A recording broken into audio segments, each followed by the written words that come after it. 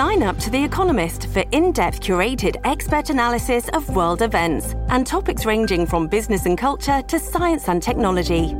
You'll get the weekly digital edition, online-only articles, curated newsletters on politics, the markets, science, culture, and China, and full access to The Economist Podcast Plus.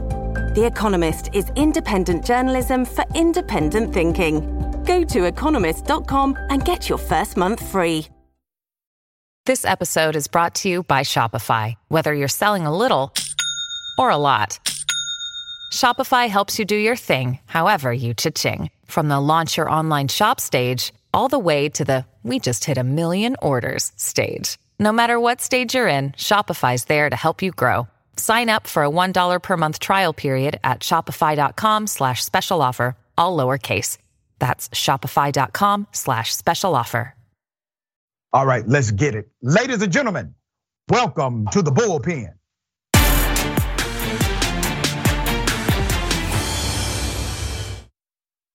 In the Bullpen today, we have Mr. Andy Young, commentator Young Voices. Interesting individual. Andy works as a legal fellow at Tech Freedom, focused on technology law. He is a doctor of law, living and working in DC. All right, should be fascinating. Andy, thank you for being on the show. How are you? Thank you for having me. I'm doing great. Let's talk about Section 230 in its connection to platforms like Twitter, freedom of speech, obviously now the Elon Musk situation where he's a free speech absolutist. Tell us how you see this variable, and I will then respond. Sure. So in my opinion, Section 230 should be Elon Musk's new favorite law. He is taking over Twitter so that he can change how Twitter moderates content on the platform. And Section 230 is a law which allows him to experiment with content moderation without worrying about legal liability for his actions, which content he takes down, which content he leaves up. So Section 230 will be essential and very important for what he plans to do with Twitter in the future. Let me ask you about your thoughts in reference to his ideology as a free speech absolutist. Are you in agreement with that form of free speech in private companies? It really depends how you define free speech absolutist. Elon has said a few things which actually point different directions in terms of how he might moderate content. I think in general, having more speech on Twitter, less strict moderation will lead to more interesting conversations. However, I definitely believe it's important to take down harmful or offensive content before it incites any violence or any negative consequences like that. So I'm not a complete absolutist, but I think it will be interesting to see what it looks like if we allow more speech on Twitter overall. So you agree with me then that if you're not absolute, you're not an absolutist. If you go around saying, oh, I'm a free speech absolutist, but even in your own companies, you don't allow free speech absolutist doctrine. Elon Musk does not allow that. He has in NDAs, et cetera, restriction of speech.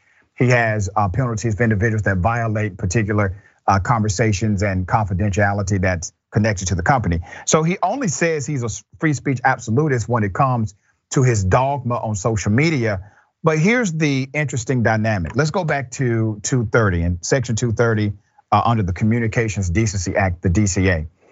Section 230 basically says, all right, these social media platforms, they're not publishers. So they can't be held to the same standard as, let's say, a magazine or a newspaper, because you have an editor, you have a curation process, et cetera. So we're gonna hold you to a different standard, which basically creates an immunity. But these particular platforms are also frequented by children, right? So let me give a very narrow situation. Do you think that these platforms should allow for use of, let's say, the N-word or racial slurs in general without content moderation? Should that be allowed? I think it depends on the context of the post. If they're being offensive, let's say they're being offensive. They're trying to intimidate a particular group. They're being degrading. What about in that context? Intimidating groups or trying to threaten individuals, certainly those posts should be taken down. And the use of the N-word exacerbates the issue with those posts. However, you can make offensive or threatening posts without the N-word as well. And those posts should be taken down as well as threatening content. Yep. So if someone says, I hate all N-words, you're saying that post needs to be taken down? I'm saying that is in the purview of posts that should be looked at very carefully. And if that is against the ideology and views of the social media platform, they should take that post down. And if I ran a social media platform, I would take those posts down myself. Okay, let's go back to Section 230 because it's interesting how this law works, right? While it creates an immunity for the platform, remember Section 230 really isn't for us, it's for the companies. It creates immunity for the companies. A judge has rules, so you have judicial common law now that says 230 is not actually absolute. Like we thought this was absolute, but we have judicial rulings that say it's not really absolute. These particular companies must engage in a good faith effort to moderate content. It doesn't mean they need to be perfect. It doesn't mean the execution has to be flawless, but it does mean they need to have some common sense rules because this is not the US government. This is not the town square as some conservatives have said or suggested. This is still a private company, but it has real world impact. Do you agree that these particular companies must engage in some level of self-regulation to maintain their immunity status as it relates to these various posts?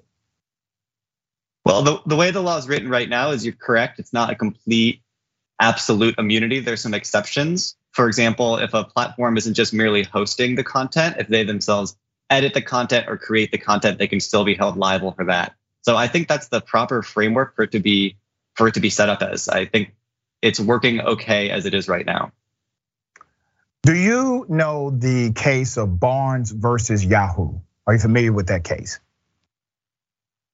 Not so familiar that I can speak about it on live television, but I have read it before, yes. All right, so this was a circuit decision back in 2009, and it kind of flipped our understanding of 230 in some way. Because Yahoo said, listen, we can't really be sued. We have automatic immunity here. And the court said, well, wait a minute. You failed to uphold a promise that you made. And so the way the court ruled was under the doctrine of promissory estoppel. And this was about new photographs online. And they were told, hey, you got to take them down. They said, okay, we'll take them down. And they never did. I think the interesting dynamic for many of us who are experiencing kind of this new territory of social media is that there's a group who says all speech should be allowed. And I don't agree with that. I don't think all legal speech should be allowed. I think if you are racist and you use racial slurs, you should not be allowed to remain on that content, on that platform because of that content. Now remember, there's a user agreement. This user agreement lays out the rules. That's a contract, all right? You're a study man in the law. You voluntarily signed up for that contract. Nobody coerced you, and there's no undue influence nor some kind of unequal bargaining power. So the contract is proper. When people say, when they violate me by taking me off of a platform, that's a violation of my free speech. You even had a former president of the United States, Donald Trump, filed an entire lawsuit based on that legal malarkey of a violation of free speech. What do you say to that for people who say this is a violation of their speech? That argument completely is incorrect. That's a First Amendment argument, and the First Amendment only applies to the government. The First Amendment prevents the government from interfering with speech on Twitter. The First Amendment does not prevent Twitter from taking users off of its own platform. In fact, the First Amendment protects Twitter's ability to do that. And of course, the First Amendment and Section 230 are distinct. But as you were saying earlier, platforms need the ability to take users off of their platform if they say offensive or dangerous things, or if they violate the user agreement.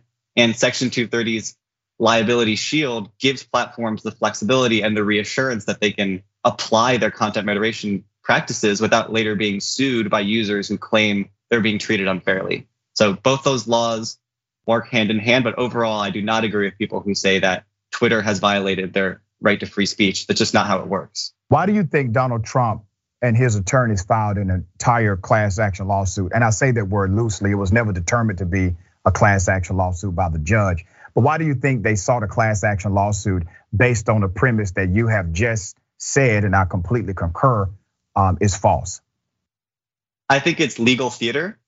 I think it's fodder for the culture wars. I think it's an opportunity for him to point to a lawsuit and say, hey, look, I'm doing something, without there actually being any results from it. And an opportunity to raise money.